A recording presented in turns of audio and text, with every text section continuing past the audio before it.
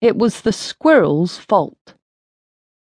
Following a late brunch in the West Village, close by Greenwich Avenue, Noah and April headed for Washington Square Park. The Sunday warm weather crowds were out in force.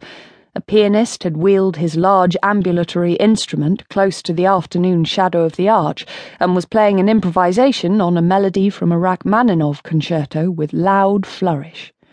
The hordes of guitar players spread across the park strummed away in total discordance, echoes of their songs clashing indifferently against each other in the sultry air, and the resident pigeon lady sat further south against her usual railing, busy knitting. Around the fountain, children and adults dipped their toes in the water, while tourists snapped photos on their sleek mobile phones. A street fair filled the side roads on the other side of the park by the tall university buildings, stalls alternately offering aromatic bites, handcrafted jewellery and gift items Noah would never have contemplated gifting even to his worst enemies. Not that he believed he had any genuine enemies.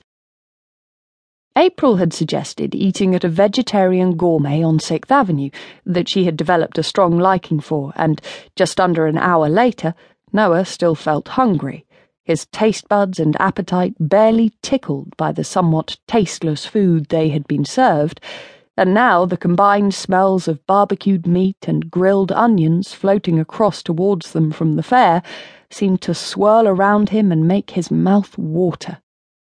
He now regretted not having talked April into visiting Toto's sushi joint on Thompson Street. They held hands, strolled lazily along the pathways, turning right after the fountain to avoid the dog enclosure, April's shoulder-length hair gently animated by the breeze. She wore a simple floral print summer dress that reached to just under her knees, her tanned legs straight and sporty, her movement relaxed above the tread of her flat, pale pink, thin-soled shoes.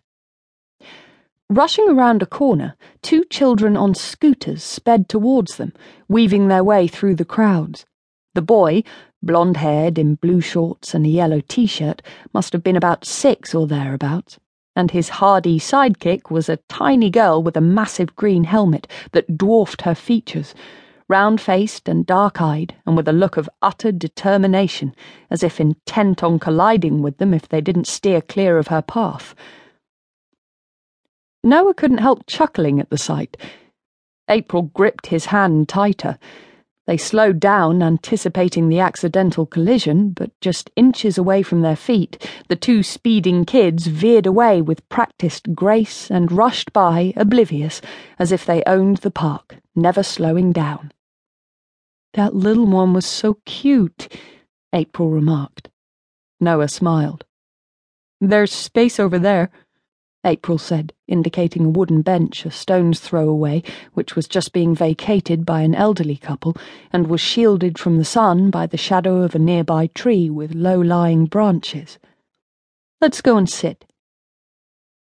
They had no plans for the afternoon.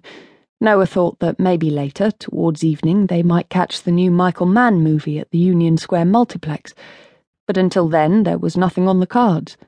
All he wanted to do was relax. Slob, what with the rush of meetings he had scheduled at the office the following day.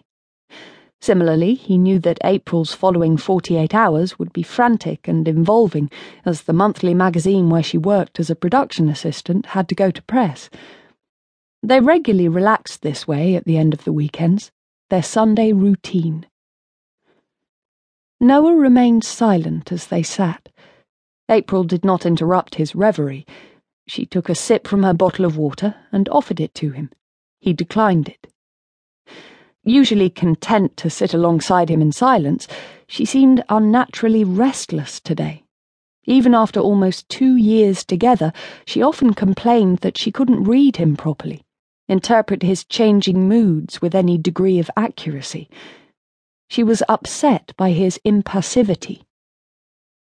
She finally broke the silence.